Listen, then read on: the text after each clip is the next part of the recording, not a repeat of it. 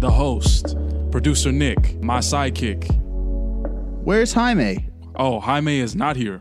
Very disappointing. It's just us two today. Jaime couldn't even make it to the third week. Jaime Cardenas is currently in the air right now. I understand. He's got work to do. But anyway, this is Plugged In, a Nashville soccer podcast, and we've got episode 3 here for you. And we're going to be talking a little bit about what's going on with this Nashville SC team. 2 matches in, 2 losses, very little concession in the defense category, and also very little production in the goal scoring category. So we'll be breaking that down a little bit, as well as the Portland Timbers rematch, maybe someone who has created a little bit of an unfortunate narrative in those 2 matches, when we're talking about maybe someone who's been coming on the field these past 2 games, who has done a little bit, but hasn't done much to show for, at least on the stat sheet, but is likely to be considered for a position in the starting 11. We'll be talking a little bit about, what else are we going to be talking about? We got a game on Saturday that we got to talk about. Nashville SC, Toronto FC. And then also, when will Nashville SC score and win their first MLS match? It's a big questions. Yeah, that's a big. What do you want to start with? I want to start with an unfortunate narrative that, is it an unfortunate narrative if the man who is a part of the narrative admits that he was the man who allowed that goal on Sunday? Absolutely. So, and we are talking about... Yeah, we are talking about Eric Miller right now. Nashville SC 0, Portland Timbers 1. That was the final score, and that one goal came off of a odd and short Anibal Godoy clearance header in the 12th minute. That led to Andy Polo collecting the ball for Portland, a central defensive midfielder, who laid it off to Diego Valeri, who, without a sit-up touch, side volley, right corner, in you go. But Diego Valeri was about 2 to 3 yards behind Walker Zimmerman, and it just so happened that Eric Miller was someone who was 2 to 3 yards behind Valeri. So he laid Valeri onside, and therefore the goal counted, and that became just one of Portland Timbers' 2 shots on goal the entire match. They didn't even have a shot on goal after the 24th minute. However, the damage was done, and once again, Eric Miller was to fault for it. But he did come and talk with me a little bit about that. So we're going to be here from Eric Miller to see what he has to say about the couple of mistakes from Portland and in Atlanta. Have you taken those goals personally, and have you contemplated how you want to move forward in not only your play, but how this team will move forward against Toronto? Yeah, I think definitely. I think I'm for sure accountable for both goals. I think in both games we're kind of still finding our way a little bit, right? We've been really solid. We've done a really good job as a group. We've limited a lot of chances, but we've broken down in 2 occasions, and a lot of it was my fault in both instances. And I think we just have to try to reduce those moments as much as possible still. I think we've done a great job, and to be fair, we've probably been a little bit unfortunate where 2 guys hit one in the bottom corner that's unsavable, and Valeri hits an unbelievable volley as well. That there's not a lot of guys in the league that can do that, but there are guys in the league that can do that, and that's why you have to try to prevent and limit those opportunities as much as you can. What do you think about that? Like he said, 2 crucial mistakes, and mistakes that ended up not only finessing Nashville out of points, but also finessing Nashville out of a possible win against Portland, because if you take a look at that Portland match, half of the battle was keeping the Timbers out of goal, and the other half that we need to talk about is them not putting a ball in goal, and particularly in that second part of the match. Before we get to that, I want to mention something about Nashville SC's defending. While it has been good in terms of normal defending, think about the 3 goals that they have conceded so far.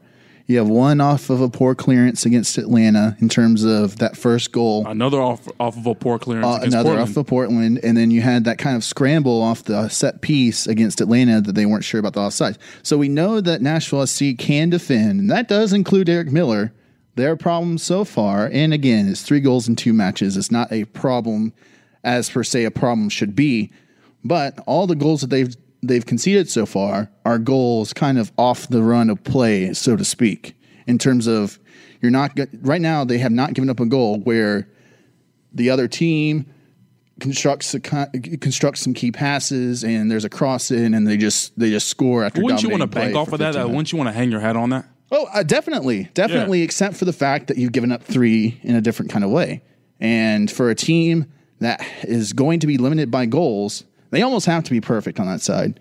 And it is some give and take where Nashville needs to score goals. We no doubt about that. We're about to talk about that. But when you have a team who's supposed to be so reliant on defense, I don't think you can say that a team like Nashville can give up 3 goals in 2 games and you expect to be getting points out of both of those. But I'm not going to sit here and say that Nashville SC is going to hold that average throughout the rest of the season. Like when you take a look, when my guess for the final goal differential is going to be very close to even for this Nashville SC team. I predict that Nashville will have somewhere around 40 goals. Fair. And they will concede around 48 goals. I would say around 46.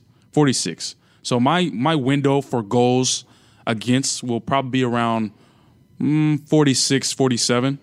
And you'll also have Nashville SC scoring around, I would say, 40 to 45 goals. So potentially, we're talking about Nashville SC having an under 3 goal differential to end their inaugural MLS season. And that, my friend, to me personally, for an MLS expansion team, is good.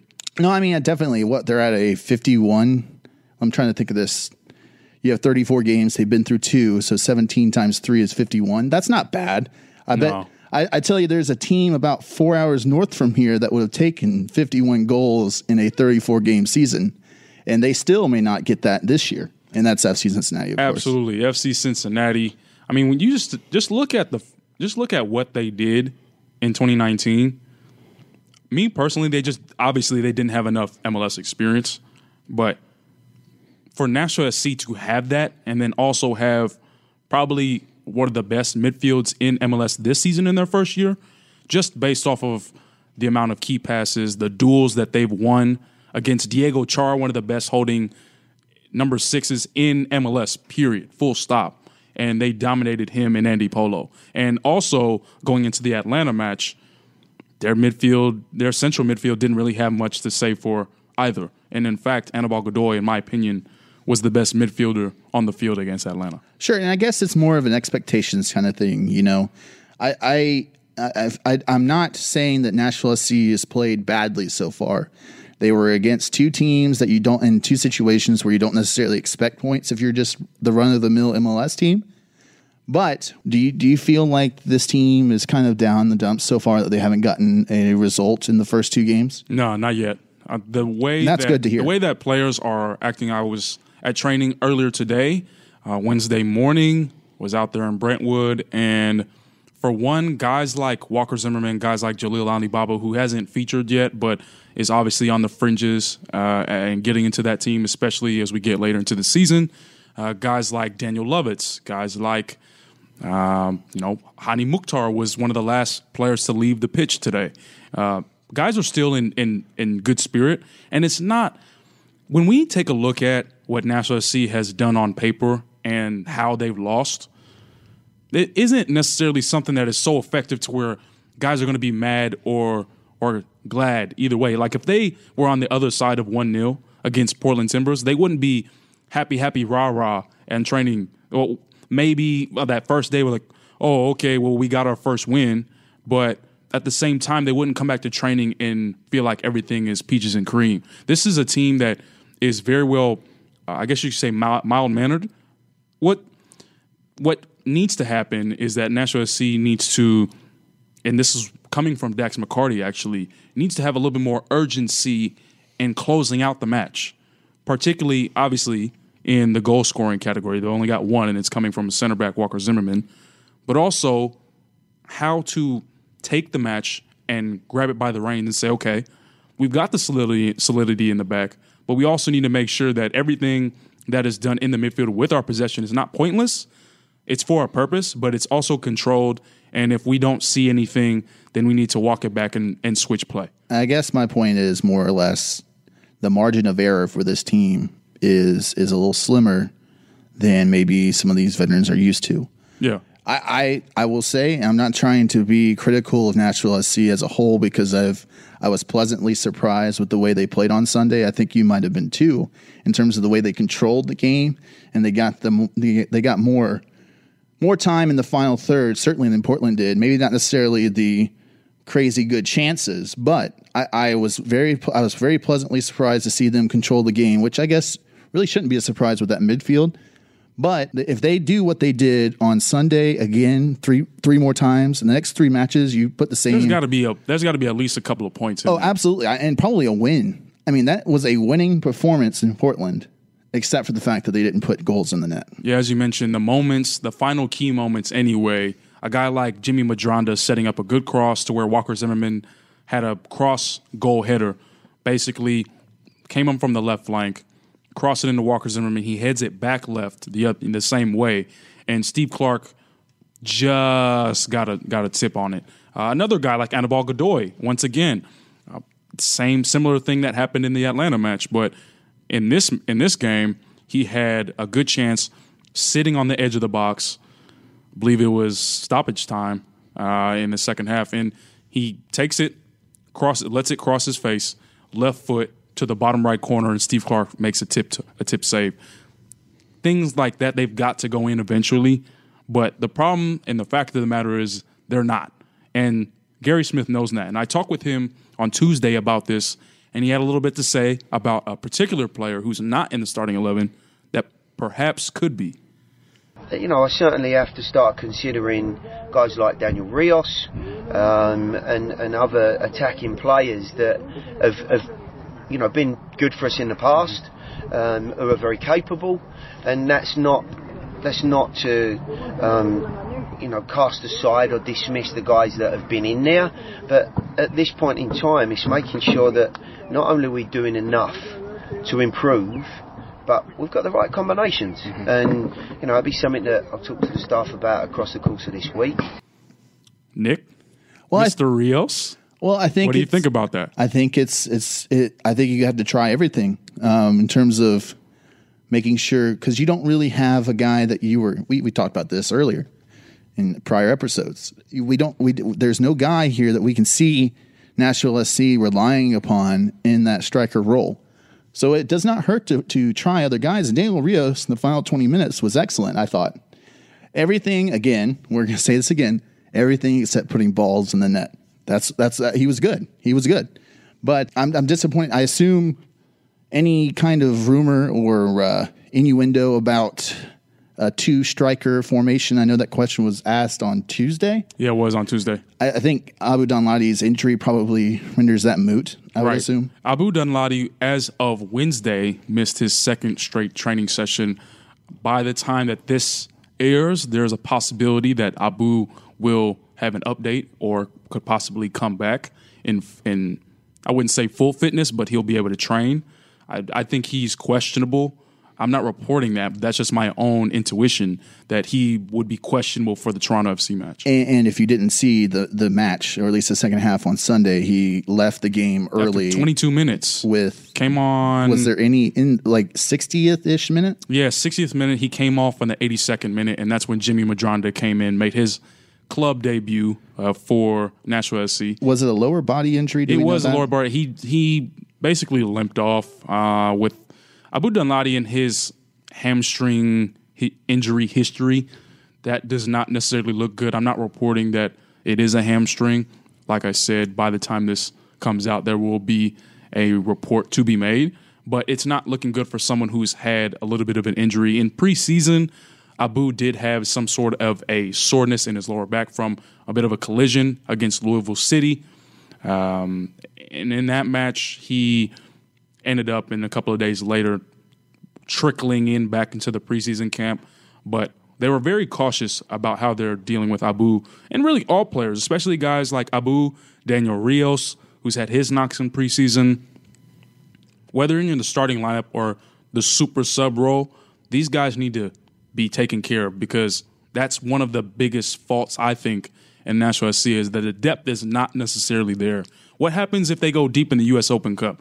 What happens if they are in the middle of the summer, let's say after the summer, they're finished their their road trip. Yeah. They come back and they've got about 5 matches at home, but they need an average of 2 points in those 5 matches. Are they going to be able to do that? Are they going to be able to do that from putting in Allen Wynn? Let's say, I don't want to wish this on anybody, but just let's say Allen Wynn. Let's say Taylor Washington needs to come into the team because someone like Randall Leal gets knocked up, or someone like Hani Mukhtar gets knocked up. What happens if Anibal Godoy, something happens to him? There's players like Washington, Allen Wynn, I think Derek Jones, but are you going to depend on those guys to get you 3 points in more than just 1 or 2 matches? I think you can in spots, but like say that trip to LA where you have, if you're through that long road trip and then you have some injuries and then you have to play LAFC and LA Galaxy back to back, that would be a problem, certainly. Yeah, I think. But I also want to make a point, maybe, and this more to the Daniel Ríos thing, and really team wide. Gary Smith's still learning how to tactically deploy these players, trying to figure out even the midfield where Anibal Godoy and Dax McCarty aren't necessarily the guys to start the match going forward in kind of a supplemental attacking role. But when do they start? When, in their mind, because, I mean, they're veterans, they're guys that I assume the team would defer to more often than not. In their mind, when do they feel it is necessary for them to start moving forward when you need a goal like it was, like the situation in Portland? Is it the 50th minute? Is it the 60th minute? Is it 75th minute? Is it when Gary Smith starts bringing on more for attacking players? We don't know that yet. And I don't think Gary Smith necessarily knows that for sure either. That's going to be part of the learning process and part of whether or not Daniel Ríos fits the 11 as currently constructed. Well, let's bring it back to the original root of this conversation and this topic. Tactically, does Nashville SC need to change their shape? Do they need to implement Ríos permanently? What effect would that have? I mean, take a look at the first match. Dominique Badji had under 20 touches in the whole match. He's at the bottom of the frame when it comes to the amount of activity for center forwards in MLS for after the first 2 matches. So he had 12 touches in the first half. The next, David Akam didn't really have the most active first half either, but he obviously was able to link with Badji and other players in that second half and have a pretty strong second half. But Badji, for the past 2 matches, he's been replaced by Daniel Ríos as a sub. He's not been very active when it comes to that final third and getting on the ball and being able to put the ball on target. So Brad Guzan and Steve Clark are not a lot of dirt, not a lot of grass stains on their jersey. But what do you think about the necessity there? Does it need to be a shape? Is it simple as a shape change? Is it simple as plugging in another player? And if so, map out who is out and who's in. Like, give me an 11 of what you think would score more goals, essentially. I think putting in Daniel Ríos coming on Saturday against Toronto would be a good start, but I don't think the formation needs to change so much now. I think Portland and Atlanta are difficult tests, and I think maybe Toronto. How do I want to put this? Yeah, how do you want to put this, Nicholas? How exactly do you want to put this? I think you come off of a match where you feel like you were the better team against Portland. You don't want to change a ton. Now, you may want to change Daniel Ríos, but I think something Gary Smith mentioned, is it the service that might be more the issue than the striker? Because no striker in the world can take the ball at midfield and take it in on himself against a regular defense. Of course not. But is the service there? Because Hani Mukhtar, for all of the expectations for him, hasn't created a really, really good chance yet, has he?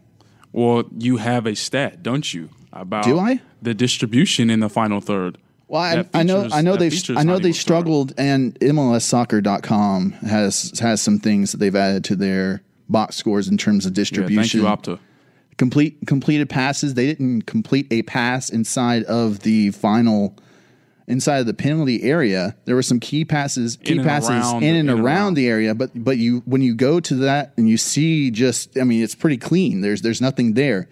There was some later in the match, there were some crosses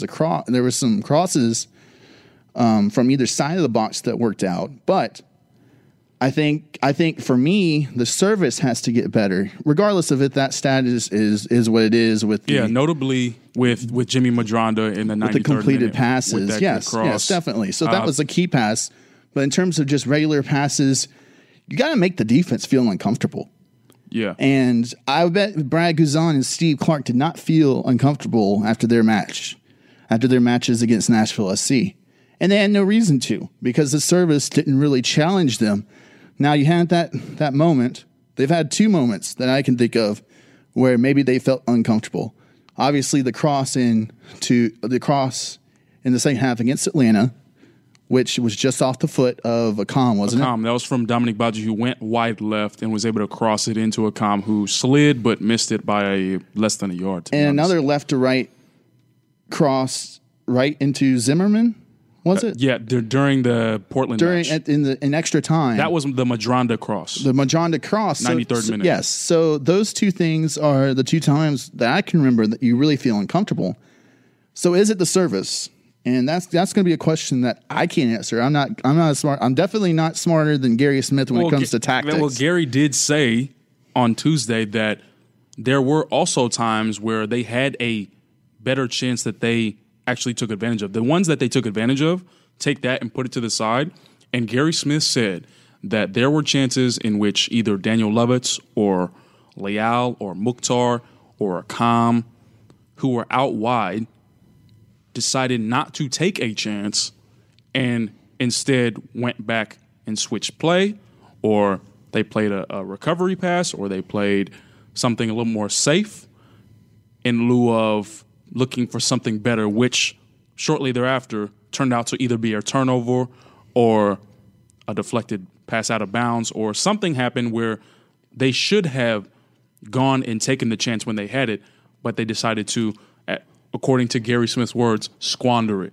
So that's the situation that's the case right now with this team, particularly when it comes to the service. From my eye, it looked like Portland did a good job of once they scored the goal and once Nashville really took a hold of the game in terms of possession and in terms of just overall alignment of the formations and how Portland sat back, they did a good job of making Nashville's off attack kind of static, I guess would be the best word, where you didn't really have free-flowing play that ended up, by the time you got to where you were making that cross in or the through pass in or the pass into the box, it kind of felt static. There was the free-flowing play wasn't quite there yet. And again, that's probably more a case of you haven't been playing with inside of this 11 for more than 2 matches of real MLS play. So for me, that's why I think they should continue with the formation. Maybe make a change or two if you want to in terms of the wings. I could understand changing Leal or Akam out. Just one for one. I wouldn't. If you're going to change, I wouldn't call it permanent. If you're going to change, it's going to be the 9 spot. Certainly, but I also don't think it would be. Would it be bad? Would it be a poor choice to maybe put Alan Wynn on the right and bring in David Akam maybe in the 55th minute? No. When you take a look at the guys who can do the most damage, David Akam is in a 1v1 situation, can be as lethal as you're going to get on this Nashville SC roster. Full stop. The guy who, in this shape, that would need to be put in would be obviously Daniel Ríos, because he, for one, knows the system better than anyone. He also is a lot more fitting when it comes to how this team wants to play in the final third. There's a guy who's probably going to stay more central, as Dom has the athleticism and has a little bit more of a mentality to want and go drift wide to make a play, or as we saw in the Atlanta match, he can drift wide, catch a through pass, and go down the touchline and put service into the box of somebody who's diving in. But for this shape, I think you want your 9 to be in the box when you're in the attacking third. That's Daniel fair. Ríos is that. If you were going to take this shape and reconstruct it, instead of a 4-2-3-1, it will be a 4-2-2-2. The same back line, the same protective front, the same protective 2 with the Godoy and McCarty. Then you're going to have Leal and Mukhtar as 2 10s. Because the problem that I saw, especially after Portland scored in that first half, and in the beginning of the second half before Nashville tried to have their last-minute surge, was that there was not enough activity in the flanks. When they were in the attacking third and David Akam was out wide, they had someone marking him, obviously, and then they had someone in a bit of a space that wasn't necessarily sharing the space with, let's say, Villafana, who was marking Akam, but their center back or their six, likely Diego Char in that situation, was in a shape where you couldn't make a run and play off of David Akam because that was Char's space as well. And the reason why that didn't work is because that player was stationary. You need somebody to be able to move space in and out of different, basically, I hate to use the word space again, but different spaces to allow a little bit more movement so maybe David Akam could play you the ball and make a run into the box and you give it back to him. That's something that I didn't see at all against Portland. Maybe that is something that Gary Smith hasn't emphasized yet, but it's something that I think that could work for this Nashville SC team to put a lot more pressure on any opponent, not just Portland or Atlanta, any opponent.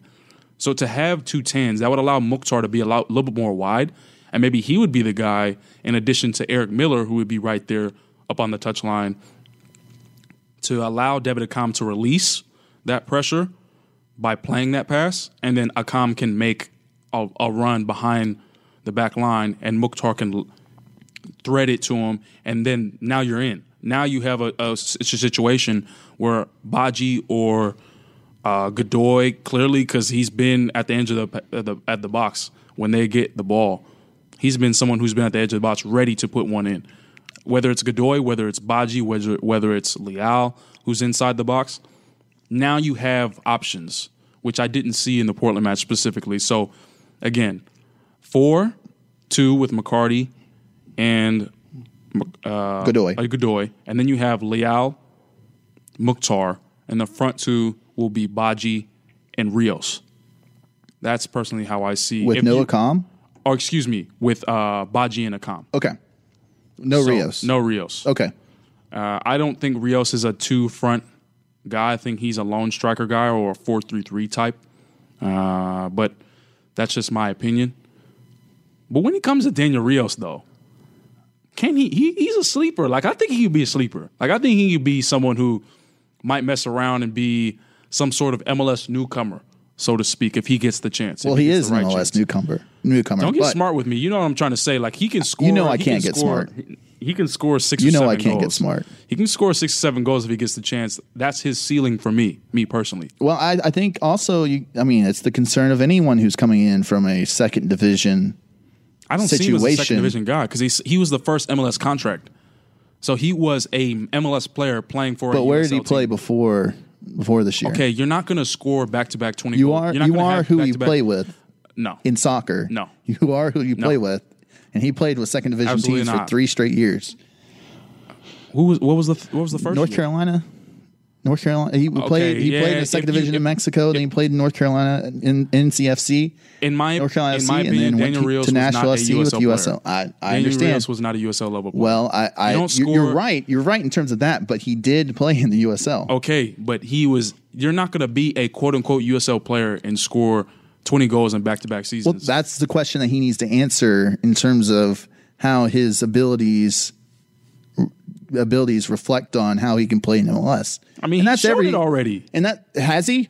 In that game, he took 5 minutes to get. Anyone can have a 20-minute period in which they look good. He took 5 minutes and given the situation, Portland was holding on for dear life in terms of the formation and their tactics. Don't try to make excuses for them. I'm not making any excuses. They didn't give up a goal. Daniel Ríos did not score a goal. Did he even have he had what? Yes, one shot That's goal. Why, if you would let me finish, he took 5 minutes when he got onto the pitch. He took 5 minutes to force a Steve Clark dive. Fair. I remember that. That is fair. That is a start. From the right, yes. That is a start. If you are a USL player, 2 guys, not even just Daniel Ríos. Alan Wynn was he had a meg on and created a chance out of 10, 15 minutes. Can you please make Music City Megs happen? Music City Megs happen. So for those who don't know the reference of that, Music City Megs was my tweet after MLS Soccer put out their, or should I say Matt Doyle, shout out Matt Doyle, of MLSsoccer.com. He put out I guess you could say a GIF or a short video of Alan Wynn's Meg on, I think that might have been Jack Mulroney of Atlanta United in the debut match. And I quote tweeted that, or I saved the video and I tweeted out myself, Music City Megs starts now. And that blew up, quote unquote. And anyone who wants to change this podcast name from what it is now to Music City Megs, please shout out Drake, because shout me we're out trying. so We're trying, guys. We really are. Shout me out so I can show the leadership that I know what I'm talking about, and I think that would make our podcast a little more spicy. I wouldn't say you know what you're talking about per se. I know what I'm talking about overall, but maybe with Music City You're Megs. bugging. No, I know what I'm talking about. All right, let's get on to Toronto. What do we think about this game on Saturday? Well, Toronto has not necessarily been at their sharpest form either. And you take a look at a team who had some good promise, obviously, with bringing back Michael Bradley with a contract extension. However, they do have a win. Toronto FC does have a win. They are currently sitting in fourth after a 1-0 win against New York City FC.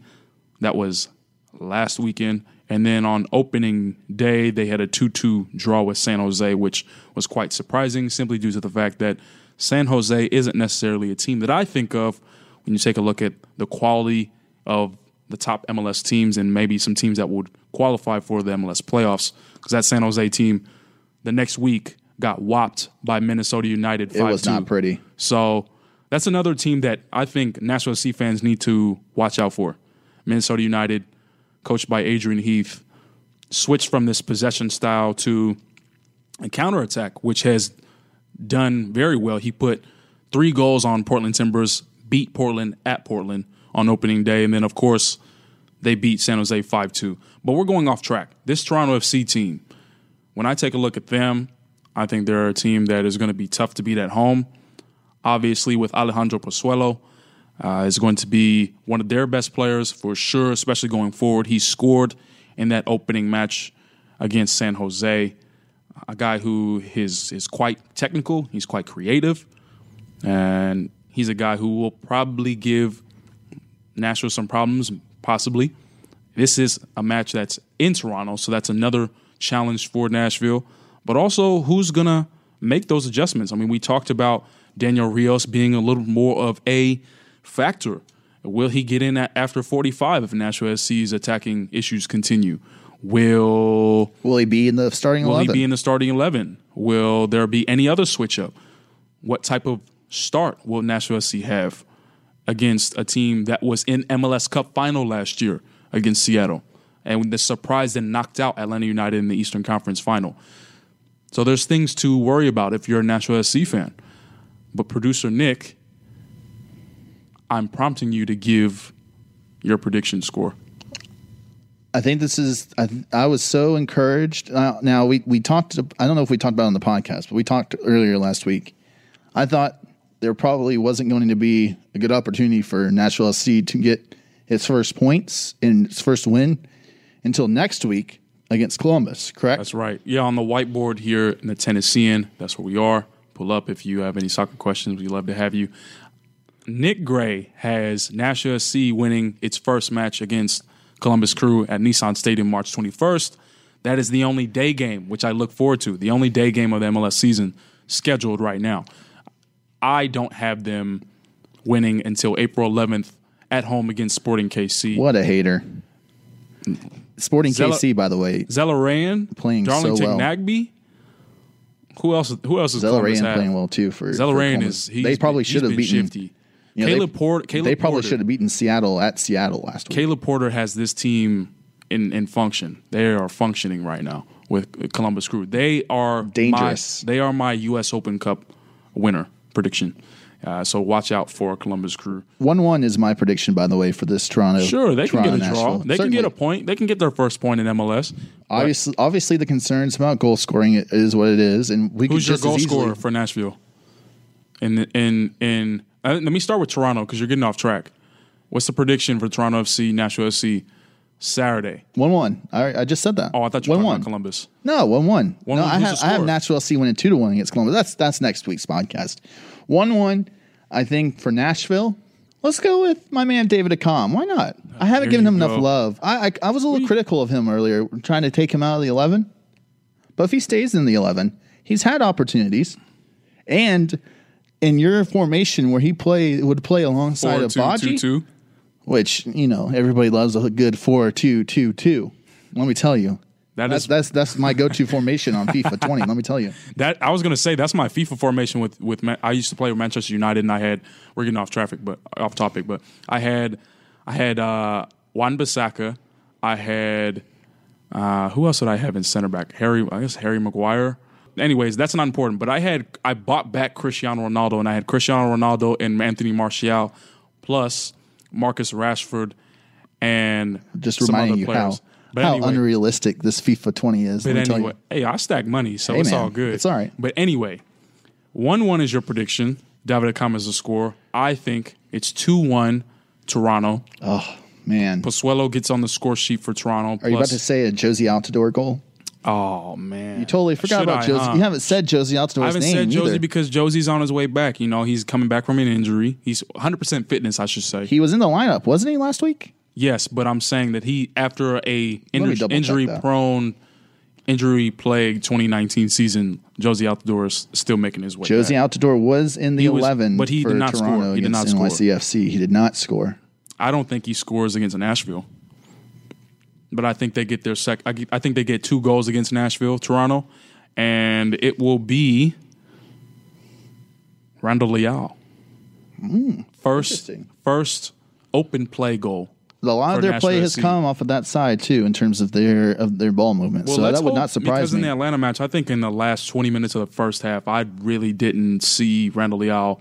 It was almost like he was on an island. That happened again against Portland too, where it seemed as if he was not understanding how the play was moving, or perhaps he was just letting the game come to him. Maybe that's just his game. He just lets the game come to him and leave when he pleases. But I think that Nashville SC when he pleases. That usually happens in the final whistle. That's when it doesn't really work that way. When he Toronto pleases. FC 2, Nashville SC 1. Randall Leal is your scorer. Who will leave when he pleases, I guess. He will leave the pitch when he pleases. All right. That is it. Episode 3 is in the books.